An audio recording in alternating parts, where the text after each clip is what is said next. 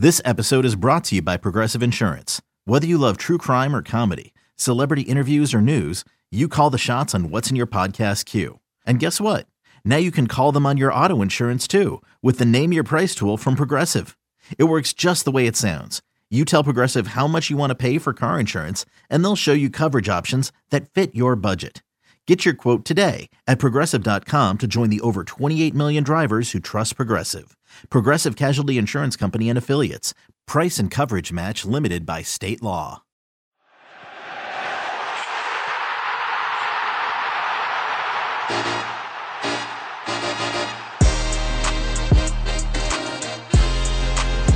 Hey everybody, it's Que Golazo time. I'm Luis Miguel Echegaray, and this is your weekend recap. We have Heath Pearce, Jimmy Conrad, and Christina Uncle. We're going to break down all the action as well as all the dubious decisions from an official standpoint. And of course, I have to talk about my Villa today. We're coming up. Que Golazo right now. Hey everybody, welcome back to Que Golazo, our first ever weekend recap. We have my man Jimmy Conrad, and for the first time in the show, and definitely not the last time, another former United States men's national team star, a brother of the team, a brother of this family. And I know I'm just in an American sandwich today, guys. Heath Pearce. Heath, welcome to the show. Welcome to the team, man. Thank you. Thanks for having me. I'm excited to get chatting and hopefully get into a little bit of an argument with Jimmy today. Oh, I'm sure that's definitely going to happen. And I feel that I'm going to have to be super like, all right, cut it off, boys, cut it off. It's going to have to be the dad, right? But Jimmy, wait. This is what I've heard about. What I understand about Heath is that he's a master debater. So I'm really looking forward to seeing what he's got. Yeah, we might have to create a few rounds of this, Luis, moving forward, where you can just sit in the middle. It's like speed chess, you can moderate and you can cut us off when we need to. Oh, great. I feel really happy about doing that because I'm just going to let you go at it. What a role. I know, exactly.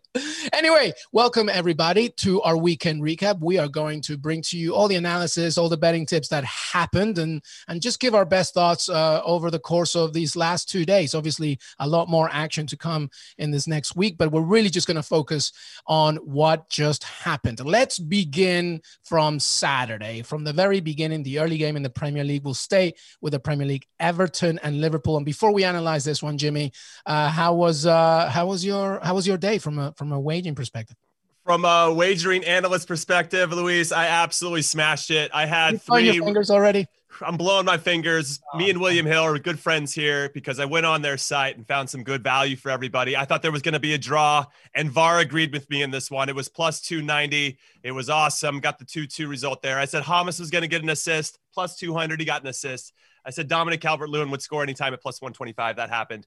Feeling like an absolute champ right now, Luis. Feeling like a boss. Well, you are on a roll. Listen, when you win, we win. So I'm happy. All right. So I'll make sure I'll ask for that Venmo request later. All right. Let's talk about Everton, Liverpool. Sadio Mane opened the scoring really early on in this one, came 1-0. And then from that, Michael Keane equalized, and it was 1-0 all the way until the latter stages of that game when Mohamed Salah with a beautiful first time attempt to make it 2-1. DCL, as you mentioned, Michael Jordan, that one, and just his aerial abilities, just unbelievable, tied it to 2-2. And of course, we're going to talk about so many things that happened during the game, but specifically at the very end, Sadio Mane got called for offside. I don't know what it was, his eyebrow, I guess. And then it was taken back. Jordan Henderson wasn't able to get that 3-2, and it ends 2-0. There was so much in this, but let's just begin, Heath, with you. What did you see? What did you think of this game? Just your key points. Well, the Mane thing is, we knew as you start to perfect this VAR thing, or assume you're going to perfect it, the margin of error is going to change and the scrutiny is going to change. It's never going to go away until we're all replaced by robots. It's never going to go away, and that's going to get smaller and smaller to millimeters upon millimeters on what's offside or onside. But really, for me, the most exciting thing is Everton, right? For the last decade, I have positive memories of a good Everton, of a European Everton. And now you're starting to see them come back and play an exciting style of play, take on a Liverpool. And yeah, there was controversy around the match, perhaps some red cards that should have been rolled out. But ultimately, it's an exciting side. And when you look across the table in the Premier League right now, I like where Everton is at, obviously sitting up above the table. But I like their chances for this season just because they actually have a quality team. Yeah, Jimmy, I mean, let's stick with that Everton point, right? I feel that Everton fans now can say it's a disappointment that they just came out with a point. I mean, granted, VAR and everything, but I think that their targets and objectives are that much higher. Yeah, I definitely want to get into a discussion with VAR, but with regard to Everton, what I really liked is that they were down twice in this game and they found a way to come back and get something out of it. They didn't, maybe the Everton of the last few seasons wouldn't have found a way. They might've been, being upset with each other or just not having that spirit that it takes to get back into it. So I thought that showed a lot of character, and that's a testament to the players that he brought in. I want to give a shout out. I don't think he's going to get a lot of love along the way. I just think he's the guy that does the dirty work, and he's kind of the glue of the team, is Allan. I think he's very, very good. I thought that was a really smart pickup from Napoli. Doucouré obviously is very good. Hamas is going to do his thing, and it's just elevated the whole experience, and I'm excited for Everton. Like Heath said, I actually want to watch Everton. Like, before you'd see like an Everton West Brom, you're like, oh man, do I want to waste 90 minutes of my life doing that? But now if that happened, I'd be like, I'll turn on Everton. I kind of want to see what they're about. And it helps that I have a few of their guys in my fantasy team, but yeah, excited for Everton. And now with Liverpool suffering a significant injury to Virgil van Dijk, who's now slated to be out 7 to 8 months, maybe it's the blue team in Liverpool that's going to have a little bit more success than the red one this season. I think you led with a really good point there, Heath. How impactful, and I think the answer to this is how we know Virgil van Dijk now. The latest is he's going to have a knee surgery, and it's obviously so sad, not just for Liverpool fans, but just fans overall, to see such a dynamic center back to be out for so long. It came at the cost of a 2-footed foul from Everton keeper Jordan Pickford, which was not even, reprimanded due to the fact that it was an offside call. So it wasn't really an active play. I mean, we're going to talk about what we think about that in general, but just how big is that loss for Liverpool? It's massive, right? This is, if you look at Liverpool over the last couple of seasons and, heavy metal football of Jurgen Klopp, you look at the attackers and you look at all the glory that comes there. But really, to be able to take the risks that you have to have a back line that's stable, right? And we'll get to that also when we talk about Spurs in a little bit, about a stable back line. But when you lose Virgil van Dijk, he's the guy who's played the most matches. It was a point when Jurgen Klopp said that he's played, he doesn't know how many matches, but he doesn't come off the field. He couldn't finish that match, which just shows you, kind of puts you in a position where he's thinking like, I don't know what to do now. This is my mainstay. This is right up the spine of the team. This is a leader in so many ways that it's going to be hugely impactful. And I just don't see how you can replace that with already injury-prone center backs that they have within the team, and really just the morale that they have, right? They're coming off of such a strong year that when you lose something like this so early, and everybody's speculating, could he come back by the end of the season or whatever? Like, you pretty much have to write him off for the rest of the year. So I think this is, and I don't think I even need to say this, the biggest sort of swing within this club in the last few years in terms of going from such a high to potentially such a low. Yeah, players like Joe Matip and Joe Gomez are going to have to really step up. All right, let's talk about the actual situation that unhandled. What did you make of it, Jimmy? I mean, as I mentioned, a 2-footed, a horrific challenge on Van Dijk. What did you make of it? So I've watched this play over and over and over. And obviously Van Dijk's looking at the ball. Fabinho plays it up over the top. Good run. Unfortunately, he's a little bit offsides. And Heath was a defender as well. If we knew that we were going to probably get beat to the ball for a shot on goal or whatever, I always felt like we had the attitude. And then I don't want to speak for Heath, but for me in particular, if you were going to score, I was going to make you earn it. And if that meant I was going to kick you in the face, I did it to Chad Marshall once, and he ended up scoring. I'm like, well, he earned it. He can take it. I just tattooed his face with some shoelaces. He at least did that. And I think Pickford in that situation was just trying to make himself big. Does he need to follow through there? Probably not. But when I watch it in fast motion, it doesn't seem outside of the realm of possibility. It didn't seem as egregious. Now, of course, when you slow it down and watch it from 15 different angles, it looks infinitely worse. But in that moment, he's trying to make a decision and making it hard for Van Dijk in a big derby game where you expect tackles like that. You expect rough play in some ways. And I'm not trying to forgive him. Obviously, it was very dangerous and it put Van Dijk out for a long time. But I don't know. I'm kind of on the fence because as a defender myself, I just felt like you always want to make it difficult for the striker, whoever's getting a goal scoring opportunity. And so I can understand why Pickford made the decision that he did. So, Heath, what did you think? Because here's my point.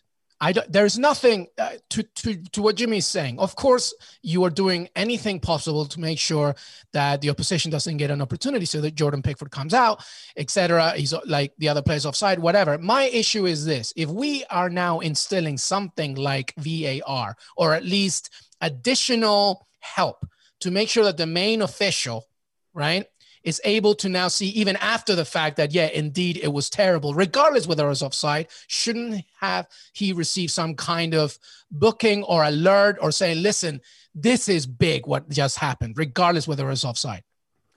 Yeah, I totally agree. I think that's the value of instilling or implementing VAR the correct way. I do think he should be sent off. And I agree with Jimmy in the sense that so often I was sent off, and I believe it was my last MLS game. Let's erase that from our memory. I think it was my last ever MLS game.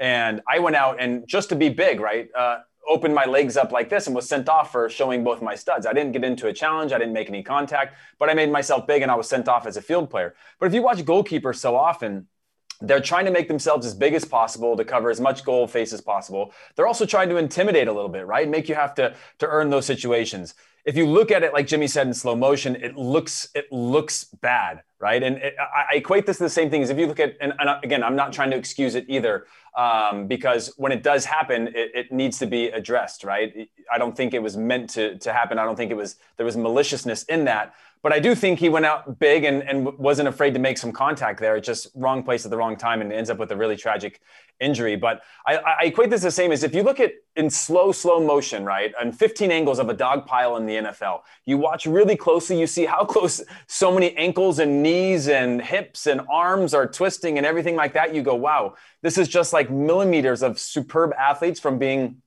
injured athletes. And that's the way I see it. You can break it down a million times over, but that's why VAR is there. It should be able to address that and say, okay, maybe the maliciousness wasn't there, but the reality is he went up, he made the contact, he injured the player. Even if the intent wasn't bad, it was still a send-offable offense. And that's kind of my 2 cents or not 2 cents on that. I actually might have to disagree because Pickford is playing to the whistle. It wasn't like the offside was called and then he kicked him after the fact, which is where I think you can give him a red card. I just think there's this little gray area that exists in the game that if the whistle's been blown or if the offside rules the play dead, then anything after that, I don't know.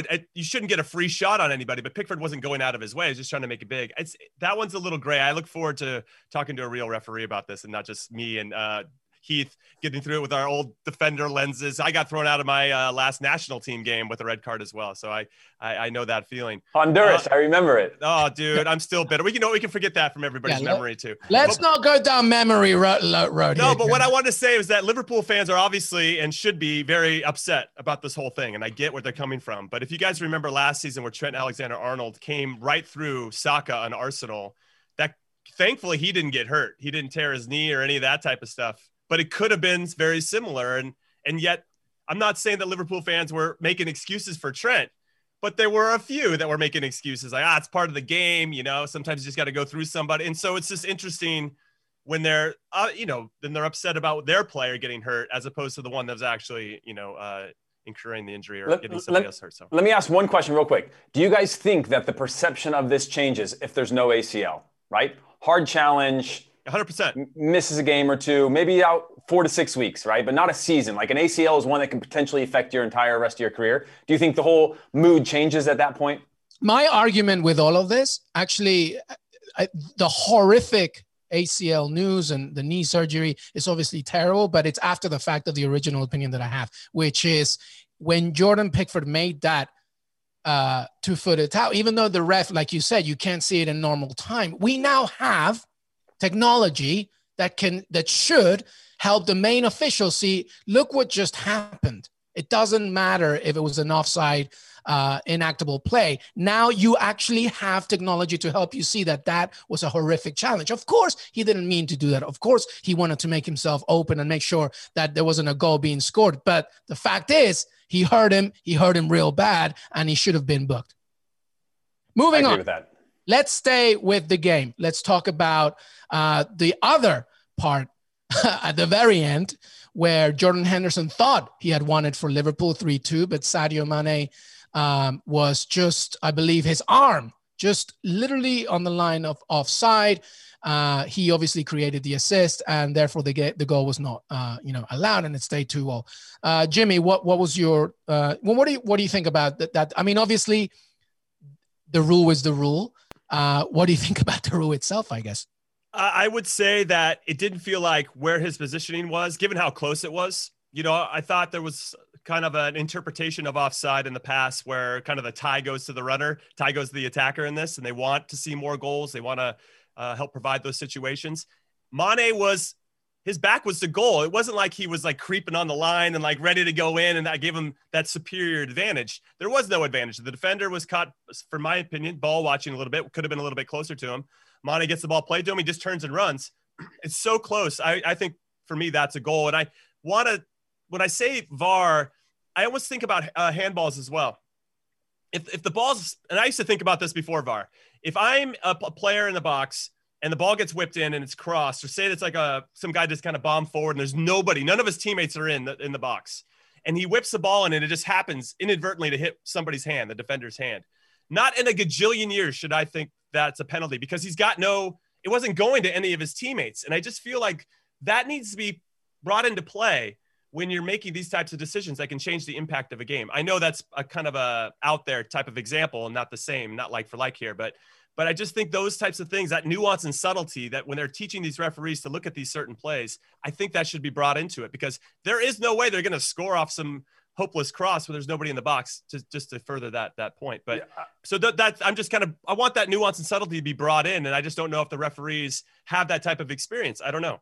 Yeah, I would agree with that in the sense that if you looked at Mitrovic's penalty that he gave up for Fulham this morning, he's swinging up on a ball and he misses the ball, but the guy who touched it before he got hit sends the ball square, yeah, exactly. To the sky. And it's kind of like that whole one-on-one with the goalie where he takes the long touch over the in-line, draws the foul, and gets the penalty. That you want to have some sort of nuance and feel to it. And I know they're trying to say, okay, contextually, does this make sense, right? If you were to hit a ball over the end line and then get fouled, is it a foul or is it not? And having that feel for the game. But I do think that is a part that's missing as the next stage of the development of these types of things, of what is the impact? What is the role that it's playing? And how much of an advantage is actually coming out of this?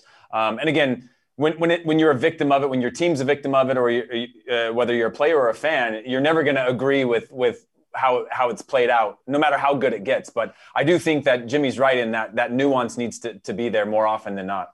Yep, I think we will end that game right there. What do you think in terms of both the decisions in the game itself? Tag Que Golazo Pod on Twitter. It's a good thing we have Christina Unkel later on to talk to us a little bit more from a professional standpoint, as opposed to three amateurs like ourselves just talking about it. Let's move on and let's stay with Saturday.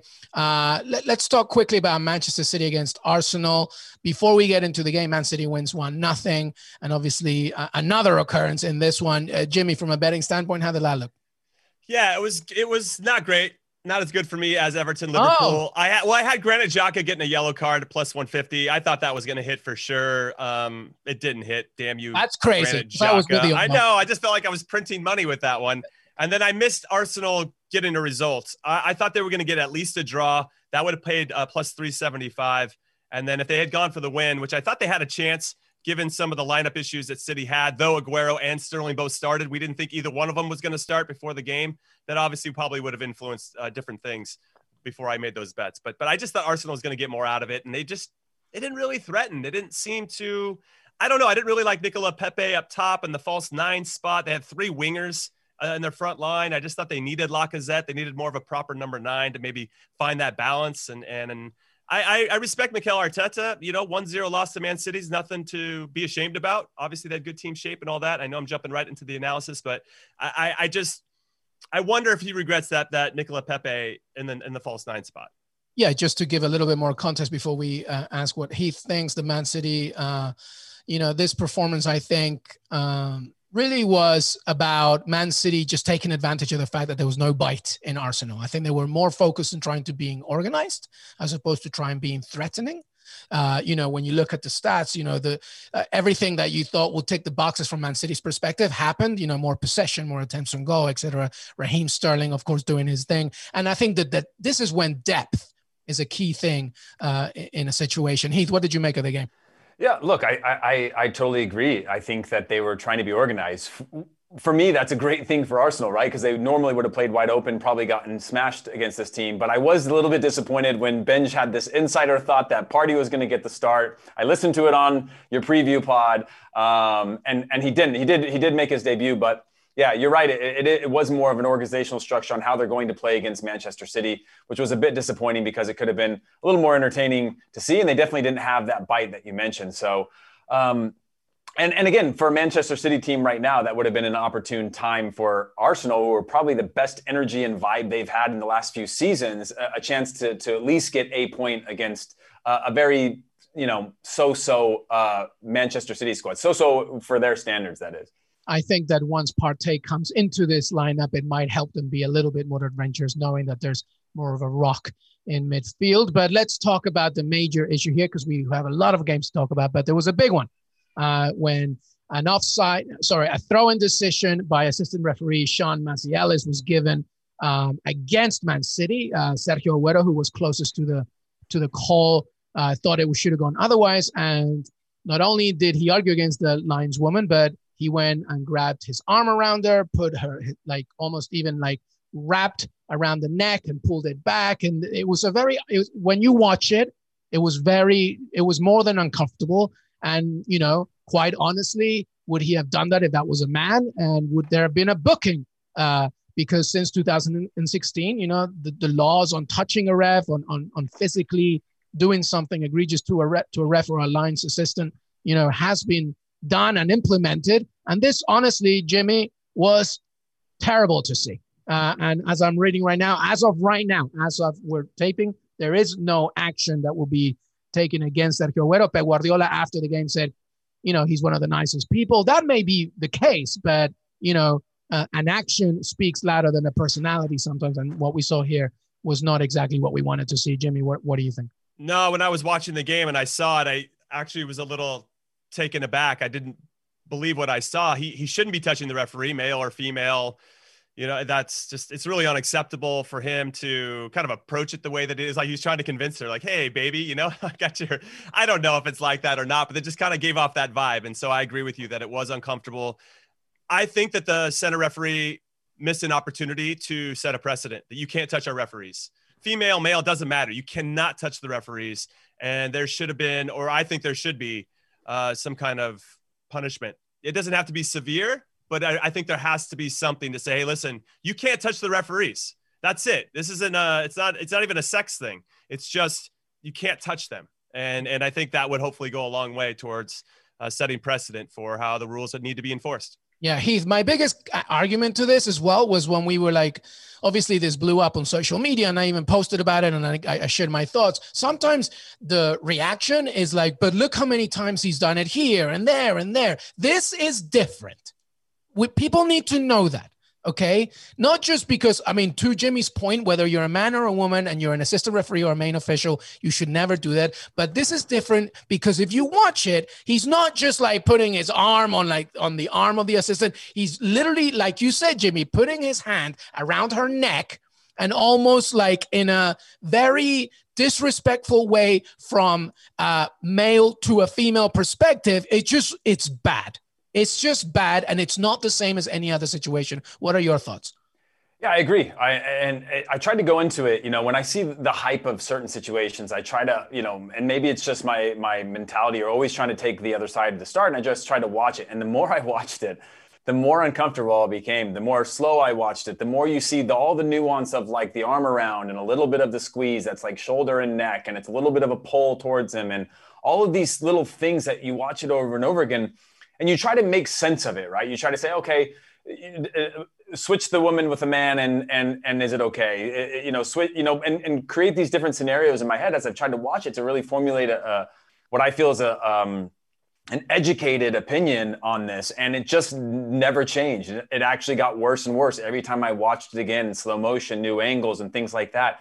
It just needs to be, as Jimmy said, they need to set a precedent, and then they need to follow through from there, right? So anytime this is, and not just in a situation like that because it's male female, if it's approaching a ref and there's contact on the field with the central referee or the fourth official or things that happen in scuffles, that's where the follow through has to come, so that it's not creating this divide on what's okay and what's not okay, and then the arguments start, right? It's a good chance to set a precedent, whether it's a suspension now or whether the referee did it during the game, and then move forward with that consistently from here on out, because it's just, that was super cringy and super awkward and uncomfortable. And I think there's a lot of situations that take place with the referees where the players, and as a former player, you get heated in the moment of certain things, but it doesn't make it acceptable. And I think, they need to follow through with that moving forward. And I want to make something very clear.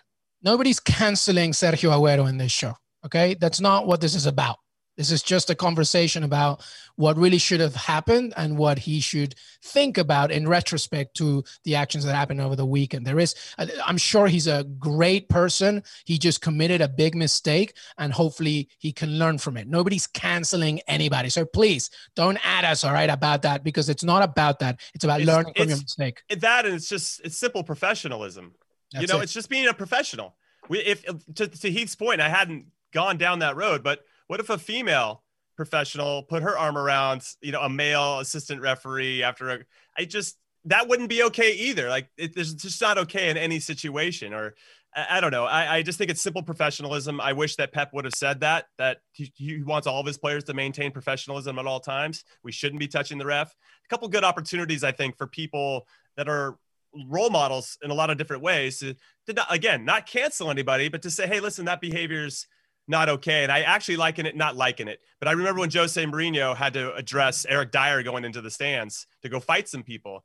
You can sense in that, because it was just on that Amazon documentary, you can sense that he wants to protect his player. But then as he's walking out, he's like, but you can never do that. You know what I mean? And so I'm glad he actually said that part of it. And I wish that Pep would have said something similar. I wish the center referee would have actually yellow carded Sergio Agüero for behavior that's unacceptable. So it's just, we just have an expectation, a general expectation that Sergio Agüero and all the players that are professionals just maintain their professionalism in those situations.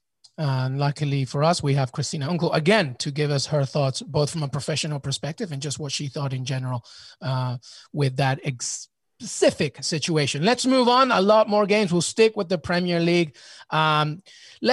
Let's do this. Let's stay in the day of Saturday, because you can double up if you want, because I also want your opinion on American talent right now and what they did in the weekend. But Chelsea Southampton, Christian Pulisic returns. He starts. He looked good.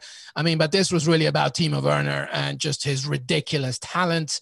But Chelsea did not look that specifically convincing. What did you make of it, Heath? Looking at this game, Chelsea Southampton. Yeah, well, first of all, I was glad that Pulisic is back. I think that's a huge thing, not just for Pulisic and American or U.S. sports fans or U.S. national team fans, but just for Chelsea in general. He's when he's on his game, he's the best attacker they have. And obviously now we're seeing Kai Havertz, Timo Werner. But this was all about those three former German players from Germany. But Timo Werner finally breaking the deadlock and getting his first goals. But they were incredible goals, right? Incredible runs. If you saw, actually, I'm not going to go back to this, but when Timo Werner goes over that goalkeeper to make himself big, he definitely gets his body open. But yeah, Timo Werner really showed up today. Christian Pulisic set up a goal kind of on the dribble and put in a nice little through ball that led to a goal. So, overall, I think in the attack, they're young, they're exciting. But again, not that convincing on the other side. Yeah. Jimmy?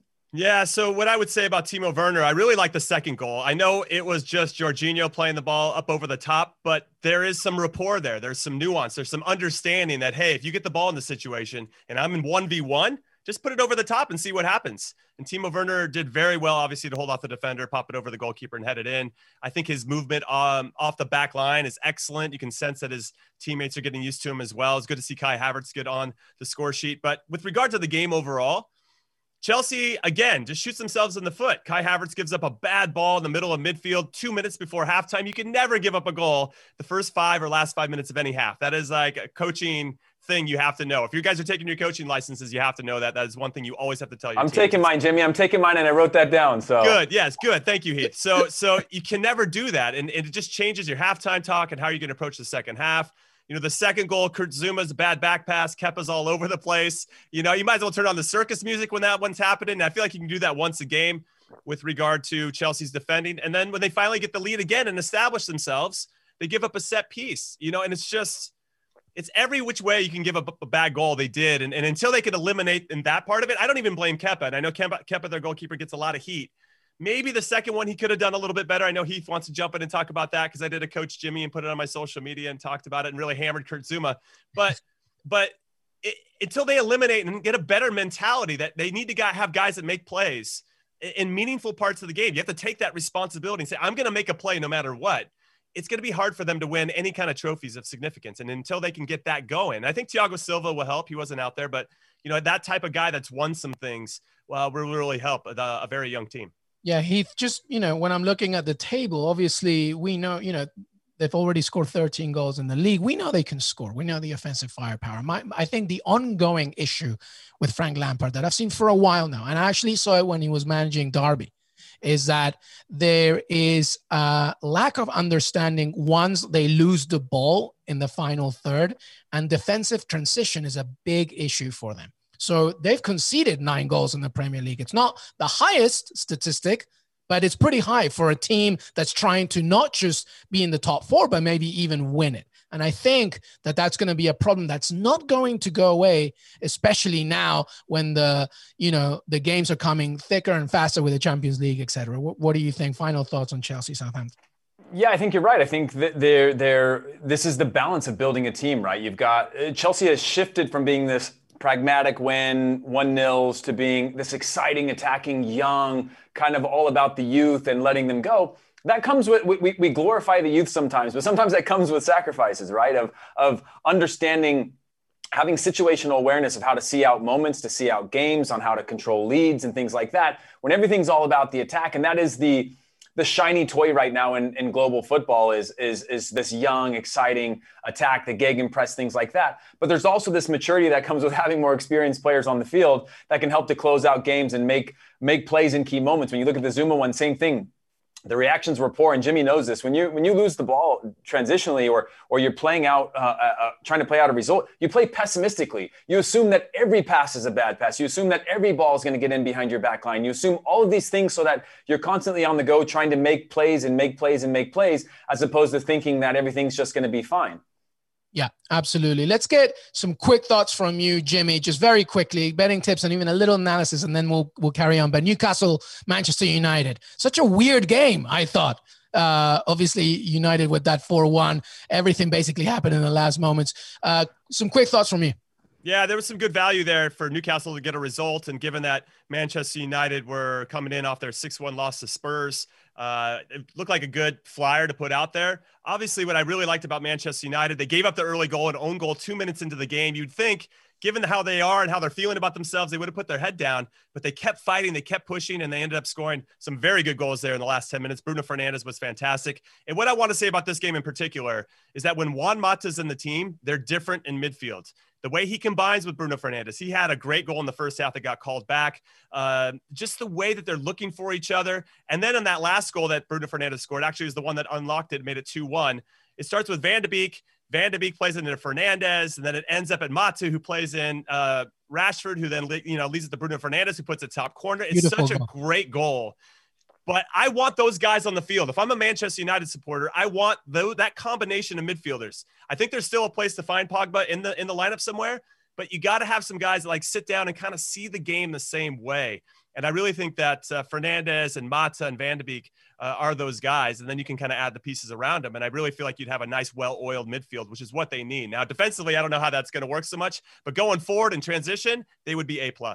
It was a good result, taking in mind as well that Newcastle actually took the lead 1-0, and then it ended 4-1. Let's stay in the Premier League, and now we're talking about Sunday.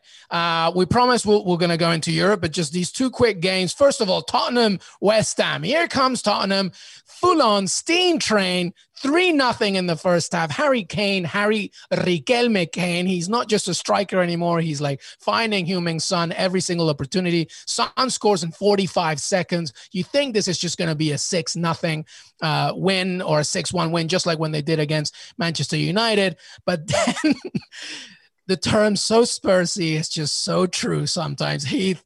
It ends 3-0. Manuel Slam Lanzini with an absolute Puskás-worthy goal right in the moment. What a hit. 3-0. I mean, what a game.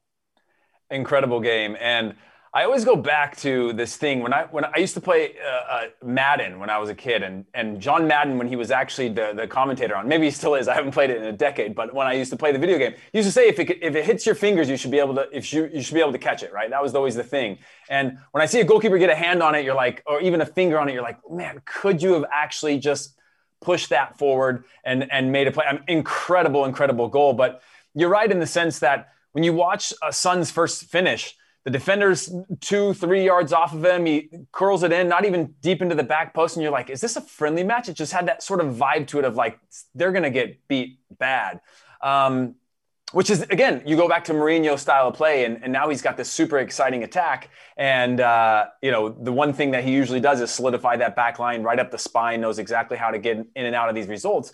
But how do you now, when you have Son and Kane and now Bale, and two of which are on record pace to break every goal and assist record in the Premier League right now. I know it's early, so nobody kill me for that. But in that kind of form, like, you're going to have to start sacrificing some of that if you want to have more two-way players on the field, players that will, again, get into good positions to be able to see out results. I know it was 3-0 at the 78th minute or whenever the first goal was to go 3-3, but it's completely unacceptable to go up 3-0 against anybody in the world, no matter what team you are, and at least not come out with 3 points. Jimmy, the mic is yours. I got to jump in because I agree with what Heath is saying. There is going to have to be maybe a better balance of the players that Mourinho had in. I think the guys that started were excellent. It's the subs that came in and didn't do it for me. I thought Gareth Bale in particular, it wasn't sharp, and that was to be expected. He had one good goal scoring opportunity. Maybe Bale, when he's super fit and sharp, he definitely buries that. Okay, that's fine. He's still up top. Lucas Moura comes in, right? You bring him in to keep the ball and hold the game and kill it off or whatever. He gets beat ball watching, which leads to the guy that crosses it, which leads to Sanchez heading in the own goal, which is obviously unlucky, but it's 3-2. You can sense the belief that West Ham has. And then Harry Winks. Yeah, he tries to control the ball on the top of the box with 30 seconds or less left in the game under a ton of pressure. And that, inside. He tries to control inside. Dude, inside. And then it lays like perfectly for Lanzini, who, as you said, slams it into the top corner. Yes, I have issues with all of that. Now, I watched Mourinho's press conference afterwards when he was right on the field and he was talking. He mentioned something that I noticed. There was a really cheap foul. It was 3-0. And Moussa Sissoko fouls somebody on the sideline that he didn't need to foul. It was just kind of a rush of blood to the head. He didn't need to do it. The guy was going backwards. There was no reason. And that ended up leading to the first goal that West Ham scored. And it's those little things that I think Mourinho is going to pick on is, hey, just keep your head here. And even on the last one, Serge Aurier cut out the pass. He takes a touch and relaxes. The guy cuts in front of him. That's the foul. It leads to the third goal. So, yeah, I mean, I'm going at the subs a little bit. But there's still players that have to make plays and they have to concentrate. They thought they had the game 1-2. And I actually heard from Declan Rice spoke after the game as well, the captain for West Ham. And he said, yeah, they just stopped playing in the second half. They stopped pressuring us because they already thought they had it won. He's like, we couldn't believe it, And so, I mean, I think that all speaks for itself. And one last thing on that, Luis, is that you could see this, and it's just on Jimmy's last point, you could see the smile on Harry Kane's face. It was very casual, right, in the second half. He hits the post midway through the second half or late in the second half. It's a laugh, it's a smile, he's disappointed, but ultimately they're like, okay, we've got this result. And there was a little, you could just see that just... arrogance. Yeah, that arrogance. That that 3-0 is almost impossible to come back from, and they got punished by a few things of bad luck, and then a moment of brilliance. Well, as I'm reading multiple headlines, I keep seeing lack of ruthlessness overall, and I think that's a major point. And actually, Tottenham now drawing 1, lost 2, have failed to win any of their opening 3 home games of a Premier League season for just the 4th time, conceding stoppage time equalizers in each of their last 2. So the term "so Spursy" is just, I'm sorry, it's a cliche, Tottenham fans, but it's really not. It's a true reality. Listen, really quick on this. After the first 45 minutes, I was like, I think Spurs can win the league. I mean, that's how well they played in the first half. I was like, these guys are title contenders. I tweeted that it was like, am I actually talking about beautiful football from a Mourinho team that's not Inter Milan? I mean, it's amazing. I got one last thing, and Luis, this is a question for you or Jimmy.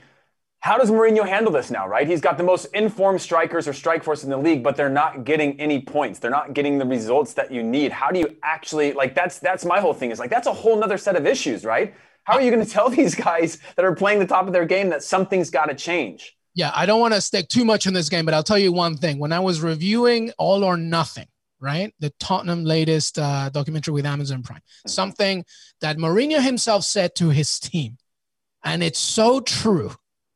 He said, you guys are all so nice. You're the nicest people, and that's your problem. You're not mean enough. You're not tough enough. I can't say the actual word, but he's like, he wanted them to just have more bite. And I think that when you look at this team, at this point in Mourinho's career, it's going to be very difficult to try and get that ruthlessness. I mean, somebody like Tanguy Ndombele should be the most lethal defensive center midfielder in the Premier League, and he just isn't. Well, listen, wait, in fairness to him, they didn't start scoring goals till he came out. True. So, I just want to throw that out there. Yes, I think overall your point is valid, that they still are too nice. They still need like a Roy Keane in the middle of the park who will pull you by the collar and make sure you're doing your job no matter who you are. But I did see Harry Kane making tackles to block shots at the end of the first half. They just dropped off in the second half. As Declan Rice rightly pointed out, they just stopped pressing. They stopped trying to give that extra energy that they'd had definitely in the first 45 minutes. Well, we'll finish on that game and we'll just do one more in the Premier League. But, if you watch Ted Lasso, what they need is a Roy Kent. That guy right in the middle, just ready to take over. So moving on to the last one, and I'm wearing it. The poster's right here. Villa with a game in hand, 4-0, second in the table. Ross Barkley in the last minutes beats Leicester City to keep this steam train going, and it was incredible. I'm not even going to give you analysis. I'm just going to tell you that we're the greatest team in the planet. I'm just glad somebody's watching Aston Villa, because I'm pretty sure it's not me and Heath. Hey, Jimmy, when I asked Luis earlier, I said, when I looked at the run of show, I just can't believe that Villa is still in this run of show. You know, how are we going to talk about this? I thought they had their week for the year. Agreed, 100%. 100%. You guys should just be happy that I'm not singing, that I'm not doing all the chants. All right, but let's talk about this. Basically, it was a very good game. And I think that essentially it was a game out of two teams who really believe in the same philosophy. Keep the ball, be super controlling when they don't have the ball, and just aim to attack the opposition's weaknesses. Brendan Rodgers, I think, is done tremendous things with Leicester City. I think that Villa got a little bit of luck, the fact that Jamie Vardy didn't play, of course, but Iheanacho is a very, very good player that really was holding the ball. Aston Villa and Leicester City played to a 0-0 result all the way until the last minute when Ross Barkley grabbed that ball and right from outside the box, bottom left corner, made that win. But it was a very, very tight game played by two very good teams. And the only thing from a Villa perspective, when you're a Villa fan, the only thing that you should be happy about is the fact that now this is a squad that doesn't falter away from home and is super, super organized. And as a result, Aston Villa second in the table with a game in hand, but Everton remains top of the Premier League. What I'll say really quick, just to give a little fist bump and high five to Aston Villa. What I really like is that they seem to take pride in their defending. Like, it matters to them to get a clean sheet. And everybody's flying around to make sure that they're doing their job so that they kind of adhere to this. And they take a big source of pride. As you mentioned Mourinho, he wants the same with Spurs. You know, they hadn't had a clean sheet yet. And you could see Mourinho was disappointed when they gave up that first goal because it was preventable. And those top teams, Arsenal, Chelsea, they need to kind of, whether you're Pulisic or Werner, it doesn't matter. Like, the defending starts at the top and works its way down. Everybody's got to buy in. And I think a lot of the top teams could take notes from what Aston Villa is doing, because I really like their team shape and I really like their spirit when it comes to defending. Well, as two defenders right now, you should know that last season, Aston Villa didn't even manage to get one clean sheet away from home. They have now 3 in total in entire season, and they've only conceded 2 goals, which is the best in the league. So there's a lot to be said for Jimmy's point. Welcome back. Thank you for being patient non-Premier League followers, because there's still a lot of action that happened outside of England, and we'll stick with, a major topic that we had this weekend, which was the Milan derby. And Zlatan Ibrahimovic beats COVID, comes back to the team, scores a brace, helps AC Milan beat Inter Milan as the away team for the first time in nearly a decade. A tremendous victory, but just amazing. We talked about some people that we don't think they're human. Zlatan Ibrahimovic is he's going to be like 40% transformer. And AC Milan wins this one. Lukaku did have a good attempt at the very end of this game to maybe equalizing nick a point, but it stays 2-1. Jimmy, betting tips, anything that you win, and then you can go straight into analysis, and then we'll go to Heath. All right, let's do it. So, yes, I know that Zlatan Ibrahimovic loves scoring in big goals, so I thought good value for him on William Hill was plus 105 to score anytime, and he did that. He scored twice, so I thought that was printing some money for you guys and hopefully stacking your 401k with some good dough. And then I had Lukaku scoring anytime, too, at plus 110. Both of those guys are on fire. They live for the big moment. Lukaku continues to get better and better with each passing season. So I thought those were good. I did miss, however, the over 2.5 goals and Inter winning at plus 220. I thought Inter was going to do the business. I thought they were a little bit more steady. I liked how they were set up, though their back three had a lot to be desired. A couple guys were missing due to injury or COVID. However, I did say for people that were listening, if Milan was in your heart and you had them, I said going the over and them winning was plus 380. I thought that was tremendous value, and they ended up doing it. So if you went that way, congratulations. I wish you well with regard to how you're going to be spending that. Please invite me, Luis, and Heath out somewhere, get some drinks together. That would be a lot of fun. Now, with regard to this in particular, I just thought in the back three, D'Ambrosio was struggling a little bit. He couldn't really handle Leao, who ended up setting up the second goal for Zlatan. Kolarov, what the hell is he doing for the penalty kick on the first one? Zlatan makes a good run off the shoulder of De Vrij to kind of create the passing lane and get in.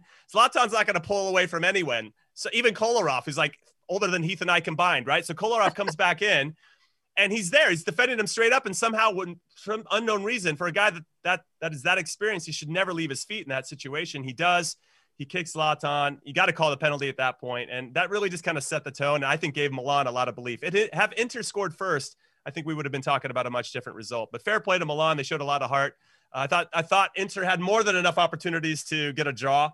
At the very least, Lukaku had a couple of chances amongst others. And it's unfortunate that maybe they didn't get out of it with the 2-2. But fair play to Milan. I thought that they had a lot of great team spirit. Zlatan has definitely injected that team with a lot of confidence and swagger, which is something that I think that they lacked in the previous seasons. And they're fun to watch too. That's a pretty cool team. And I think that's going to be it's going to be nice to see who kind of steps up and really wants to challenge Juve this season. Heath? Yeah, look, I think, and maybe this is a lazy take, but I look back when we talked earlier in the episode about Everton being exciting to watch again. I say the same thing about both Milan and Inter being exciting to watch again, right? For so long, there was this looming pressure over AC Milan around Donnarumma and financial fair play and, having to make Champions League and all these things. And now we're actually seeing two really well-built squads that are entertaining to watch. And so, when normally in the last few seasons, I probably wouldn't have watched the Milano derby, but these are two teams now that are exciting. And Zlatan, same thing, getting 2 goals. And if there's 2 people that I wouldn't want to fight in the street, it's Kolarov and Zlatan. But Jimmy's right in the fact that he goes down there. I think he was trying to block a little bit of perhaps that if he was going to backheel it or roll it back on the overlapping run at top of the box. But just a guy of that experience should never kind of clip somebody there or swing his leg into that. And then obviously Zlatan hits the goalkeeper off the penalty, but is able to finish it. And again, it really set the tone from there. And it was just overall an entertaining match to watch. I didn't have a dog in the fight. And I just, the one thing that I think wins is just the Italian league overall, just because, again, there's been so much kind of, with COVID and everything like that over the last sort of however many months, it's nice to see 2 teams playing entertaining, not even with their best squads on the field, but just having a derby come back to life and 2 teams that sort of prop up that league quite a bit. Yeah, the Antonio Conte philosophy is very nice, but I don't think Kolarov would ever or should ever be part of that 3 at the back. It's just not for him. As a result of that, and because Juventus tied with Crotone, Cristiano Ronaldo out, Weston McKennie out. And of course, we said how much it's going to impact. Well, it did. AC Milan is top of the table, top of Serie A with 12 points with Sassuolo, who's another. We talk about Atalanta a lot, but fans should watch Sassuolo. They play some great stuff. They're second and Atalanta third. Moving to Spain now in La Liga. Well, Atletico Madrid wins it against Celta Vigo. And you're thinking, okay, should be a pretty normal type of Spanish weekend, but then comes Cadiz, the newly promoted team, and Choco Hernandez, who, if you don't know him, he's from Honduras, and he gets the winner. And for the first time in La Liga history, the defending champion loses to a newly promoted team at home, and it's a 1-0. And then before you know it, Barcelona plays Getafe. Getafe, I want to sit and just counter Getafe, and that's exactly what they did, and they get away as well with a victory. So both Barcelona and Real Madrid lose this opening weekend. Any opening thoughts there, Jimmy, from La Liga this weekend, especially as we look ahead to next weekend, which is El Clásico?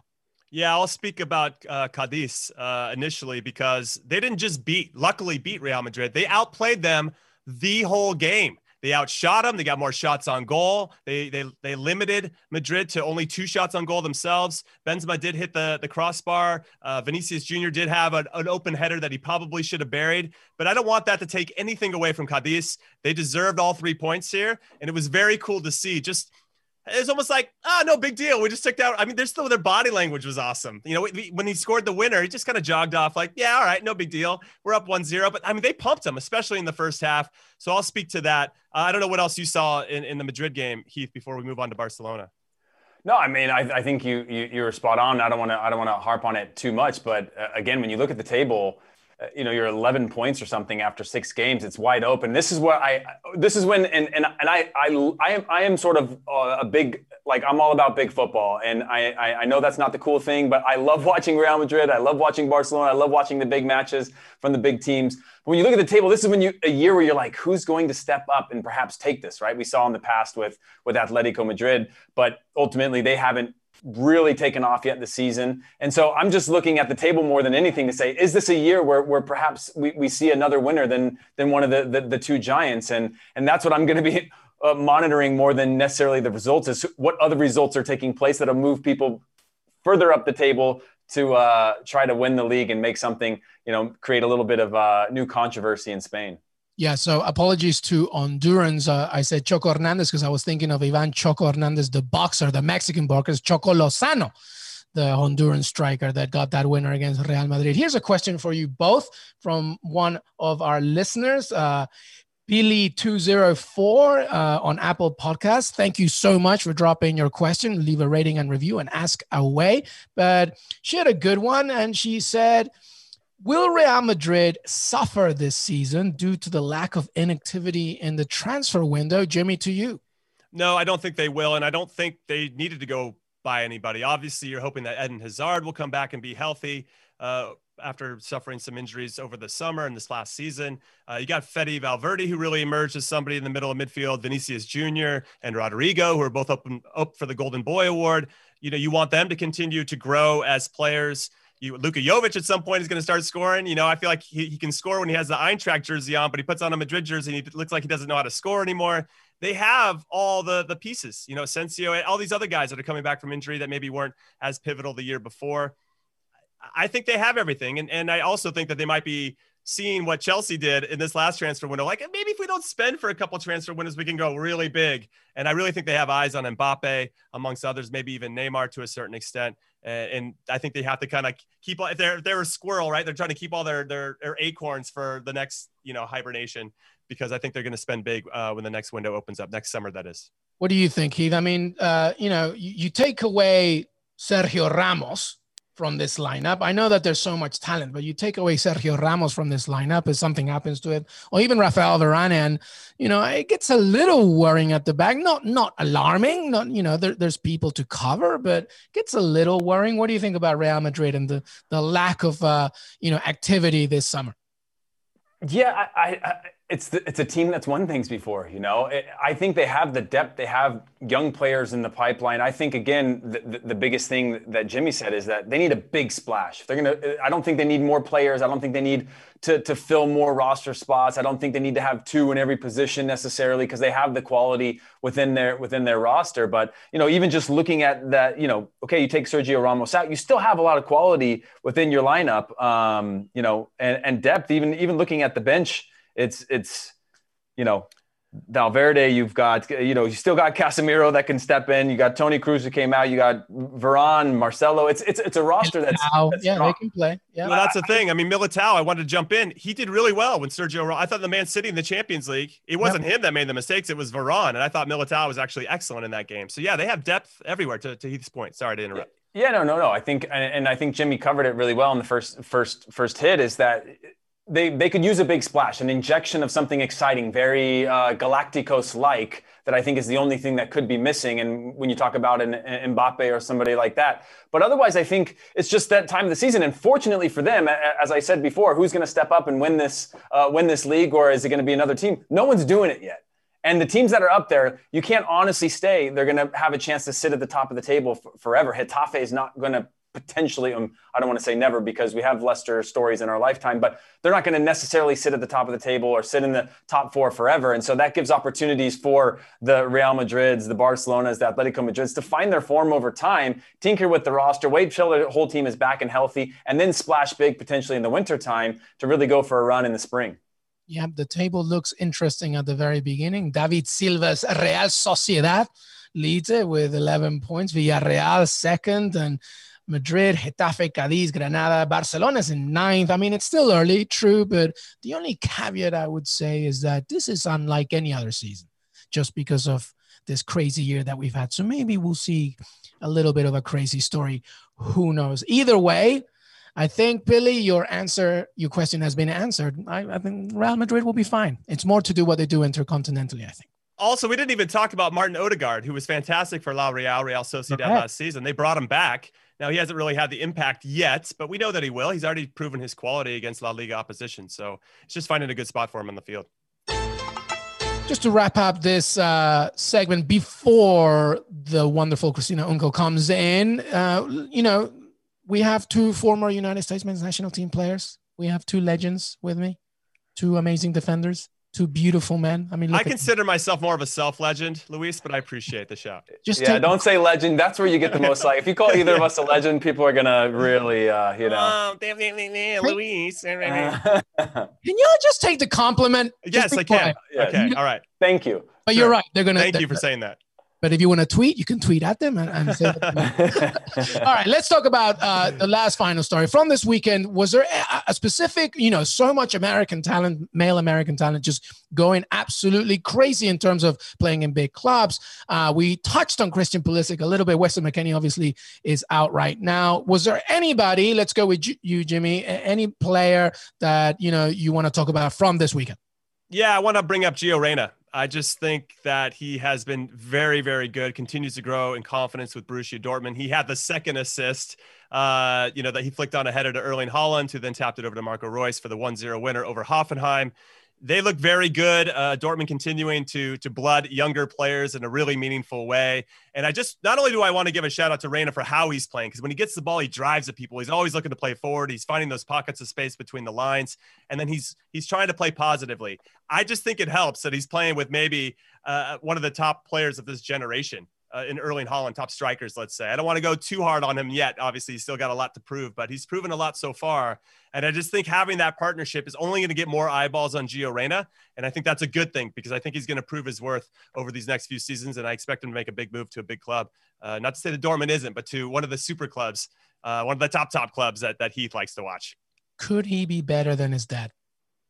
Absolutely. Yeah, 100%. Look, the difference is you probably would have seen Claudio Reyna go there in his mid-20s, late 20s to a Dortmund, right? Gio's 17. That's the difference of the conversation now. No one's saying, hey, he's 17. He should, he'll figure out how to finish. When he misses chances in the box as a 17-year-old that could put games away, people are talking about it as if he should finish it because they know he has the quality. It's not about in time. It's now, and he's 17 years old. Yeah, it's unbelievable the fact that he's 17 years old and he's just playing like he's been playing for 10 years. Heath, who's anybody that you want to bring up? I would say Sergiño Dest, first American to ever play in the first team or debut in the league for Barcelona. And again, another guy that I think he's 19 years old, and that quality and that generation of players, he's not even 20. He's thrown into La Liga and a team and is going through the growing pains right now, right? Doesn't get the result, and he's going to get a run of games because of some injuries. And I think that's exciting for him. His stats were okay, and he had an okay game, but he had an okay game at Barcelona, which is the thing I'm most excited about. And then the one other thing is Ethan Horvath looks like he's going to be starting this week in the Champions League, which I think is an exciting thing. He'll get a run of games, which I think can only help kind of strengthen the experience and pool for the U.S. national team. Yeah. I also want to add with Sergiño Dest that he played out of position. I mean, he came as a right back and they played him at left back. And I thought that was interesting. And I thought he was already kind of looking for Messi, which is probably a good thing. If you want to build a relationship with Messi, just give him the ball as much as humanly possible. And Messi had a couple of good opportunities from Dest passes. And how high he's getting up the field is very exciting as well. I still think there's some issues at Barcelona in general. Griezmann is getting in a bit of a row publicly with Ronald Koeman, the manager, because he's playing him out wide. And Griezmann hasn't scored yet this season. And we all kind of thought that he would with Luis Suarez out of the way and Vidal out of the way. He's going to get more minutes and more looks. But then he goes and plays for France with his national team in the false 9 spot up top, and he scores. And so Griezmann was like, it's just nice to play for a manager that puts me in my best position. Dude, the guy said that. Koeman was like, you got to listen to the coach. It's a complete mess. So in some ways, I'm excited for Sergiño Dest to play for Barcelona, but I also want to get to know him a lot better. Like, hey, give me the dirt on what's happening at Barcelona. It sounds like a dumpster fire behind the scenes. Well, I will be talking to him very soon, so I'll hopefully try not to dirt. And by the way, on that Griezmann point, he had a very good opportunity to equalize in that game this past weekend in that specific position he so much adores centrally, just like Cholo Simeone would also put him. And guess what? He put it right over the bar. So sometimes you guys gotta live up to what you want to talk about. The only last point that I will say is that we'll also have a great episode with Brendan Aronson, the Philadelphia Union homegrown player, 19 years old. Such a tremendous story here now. He will be joining RB Salzburg in January. We're looking forward to that trajectory. But that was it for your, I guess, Yanks in Europe. I don't know. We're going to come up with a better nickname there. But thank you so much, gents. Welcome back, everybody, and thank you for staying with us. This is usually our longer episode because there's so much to talk about, but we've added a bonus for you. We're so happy to welcome CBS insider, an expert, a referee. And when I say expert, I mean it in the truest of sense. Here we are, amateurs, talking about what we think of VAR and refereeing decisions. Well, now we have Christina Uncle joining us to discuss all the topics from a professional standpoint. You only have to look at her resume to understand just how much she knows about the game. And we're going to ask her a few questions and she's going to share her thoughts. Christina, first of all, welcome to Que Golazo podcast. It's so great to have you here. Yeah, thanks for having me. And, hey, bonus round, let's go. I'm glad to have this conversation, especially since I know Jimmy's been teeing up for this. Jimmy's ready. We're all ready. Christina, the first thing that we want to talk about is the Man City Arsenal game. In that game, Sergio Aguero and Manchester City thought they had a throw-in decision their way. However, the assistant referee, lineswoman Sian Massey Ellis, gave away the offside, actually pointed the throw-in, to the other direction. And Sergio Aguero did not agree with this, but not only did he not agree with it, he decided to put his arm around her and his hand touching her neck almost yanking it back. Now, obviously, we know that from 2016, I believe the rules have been even harsher and implemented on making sure that no player should touch a referee or assistant or official, regardless of sex. I don't know if you've seen what happened. Can you give me your thoughts on that specific moment this weekend? I've seen the play, and it is something where it's at least refreshing to see that the majority of the football world, even outside the referees, understand and know that that is not okay. That has to be stamped out of the match. The number one reason why referees do not return to officiate, and the one thing people always say to referees is good luck, that's the hardest job ever, is because of referee abuse or assault. So I'm using these words, abuse, assault. People take a look at this clip and say, hey, all he did was slightly pull on her shoulder, on her neck. I understand the severity of it isn't necessarily a strike or a punch, but it's the same concept. It's the same intimidation foul, or it's the same intimidation type of a contact that's being initiated by Aguero here. And I don't really understand why players want to die on the hill of a throw-in, especially when we're talking about near the quarter flag. But regardless, this is something that has to be stamped out of the game because of the subconscious element or the subconscious messaging that you're sending to people that it is okay to contact official. And this isn't the type of contact, right, where, we're both kind of joking as a player, as a referee, and it's kind of a pat on the back type of a thing where we know it's normal, cordial kind of a conversation. This is clearly an intimidation. Hey, I understand. I don't agree with you. And I'm going to go ahead and make contact and ensure that you know this. So this has to be gone. He had to have been sent off for this.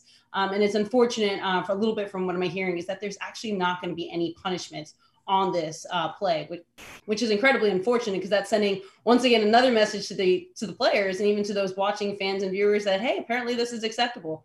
And that as we say in the referee world, what you ignore, what you don't deal with, you're essentially acknowledging and you're giving permission for it to continue to happen.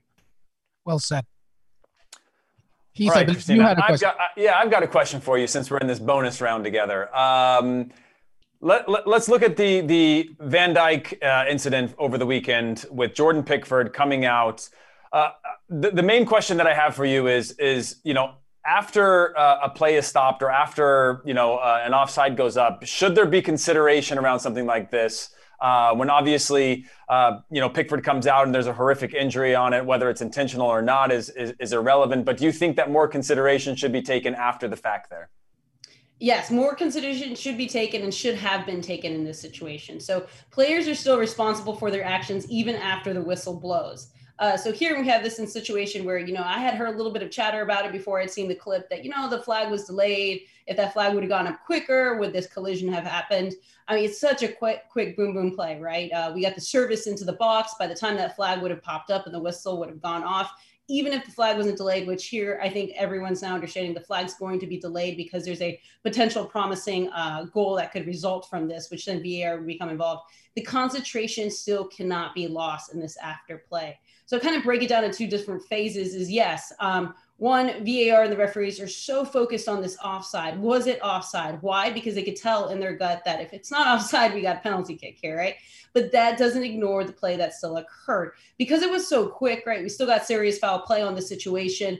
In my opinion, definitely should have been a red card. And I think the reason why, the officials in the VAR here, David Coote, as well as assistant VAR, it's such critical for the assistant VAR who's up in the booth with the VAR, who is an assistant referee put in that position, Lee Betts, to not lose focus that this has to be addressed with still. After the fact, yes, okay, we got VAR offside, confirm on the decision on the field, but there still needs to be a red card for serious foul play. And where people kind of get lost, everyone says a 2-footed challenge. It was. People usually get focused on studs. Was there studs in the knee? Was there contact? No. However, this is the planting leg, right? You got the full weight of the goalkeeper on this, right? Pickford's full weight of the challenge is going into this, going right through the knee. As we now know, right, his entire ACL is out. This is something that still needs to be addressed and can't be forgotten. And it's imperative on not just the VAR to remember this, right, while they're focused on the offside, the AVAR, especially the AR2 in this scenario. If anything, the entire crew needs to remind Michael Oliver that this has to be addressed.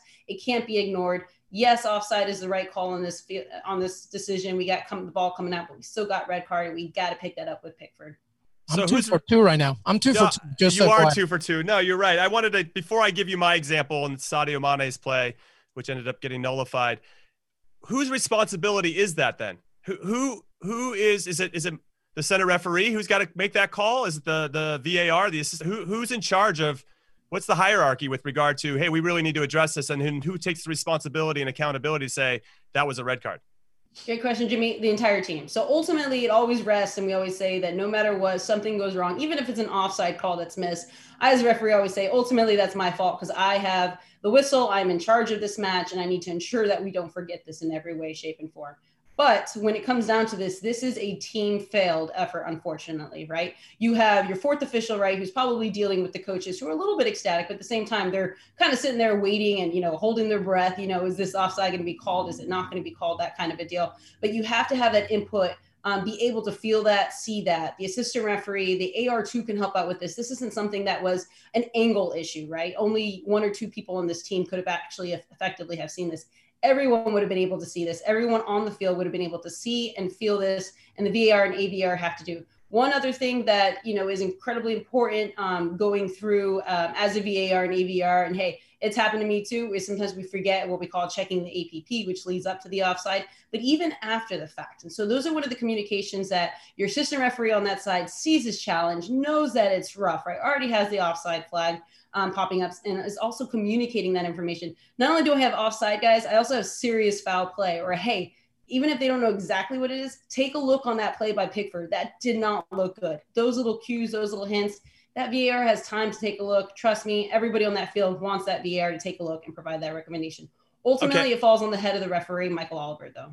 I've got 15 follow-ups to this, but Just one more, Luis, before I get to my example. Oh man, I have to. You gotta let me have it. I feel like I'm speaking for the audience. You can't put me and Jimmy on the same episode. We talk too much. Speaking for the audience here, I think they want to know this. What happens to the referees now? Do they get reprimanded for that, for not calling that? Because I'm sure Liverpool's calling like, what's the deal? We just lost one of our best players for the rest of the season. I mean, what's the kind of punishment that referees maybe suffer behind the scenes that maybe us commoners don't know to help them get better at their craft? Yeah, and I think the commoners know the majority, right? So every game is assessed. There's a referee, inspector, an observer on these matches. Every game critical decision, or KMI, what we call key match incident, gets reviewed and determined whether we got it right or whether we got it wrong, right? If we get it wrong, we obviously get negative marks in our overall scale. Every league has a different scale. What qualifies is not, and just for kind of in a nutshell, KMI is anything that can change the outcome of the match, right?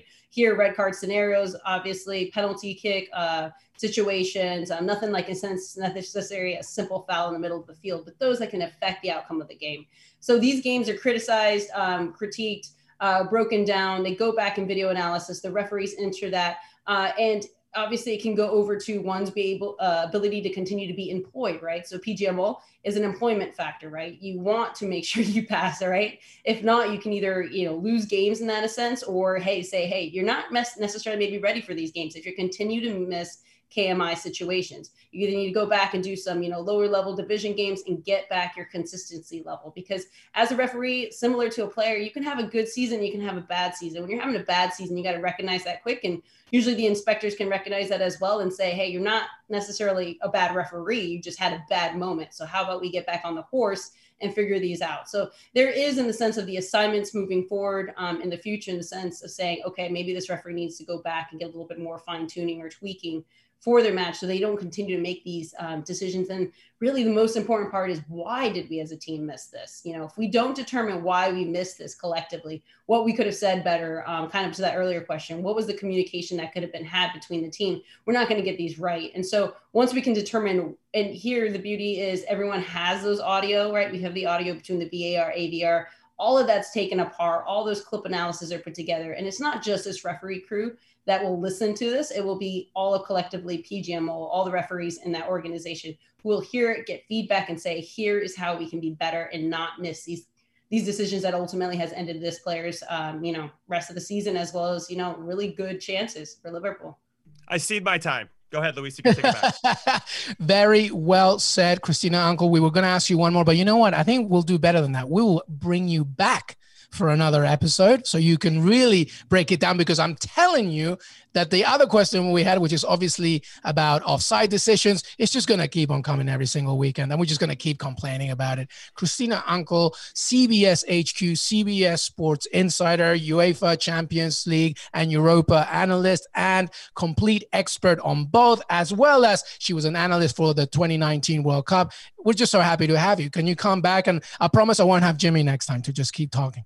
Of course, no, definitely have me. Love this. The reason I'm doing this is for this open dialogue. It's over time that we had this open dialogue between the referees and the rest of the football world. Christina Uncle, thank you so much. And I think Jimmy will come back. I hope he does. Thank you so much for being with us.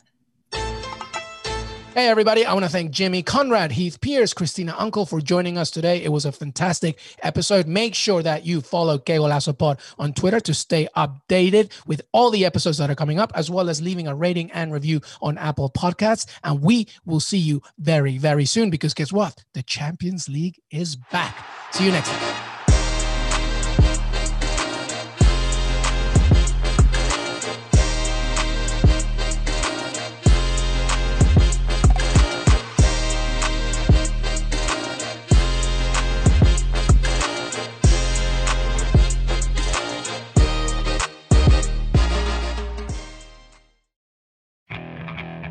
Okay, picture this. It's Friday afternoon when a thought hits you. I can waste another weekend doing the same old whatever, or I can conquer it. I can hop into my all-new Hyundai Santa Fe and hit the road. Any road. The steeper, the better.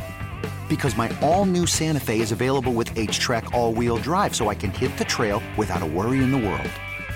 Heck, with 3 rows and best-in-class rear cargo space, I can pack the whole family in with all our gear. We've got available dual wireless charging for our phones, so we'll never lose touch with civilization, and we won't lose touch with the primordial power of Mother Earth. So which is it?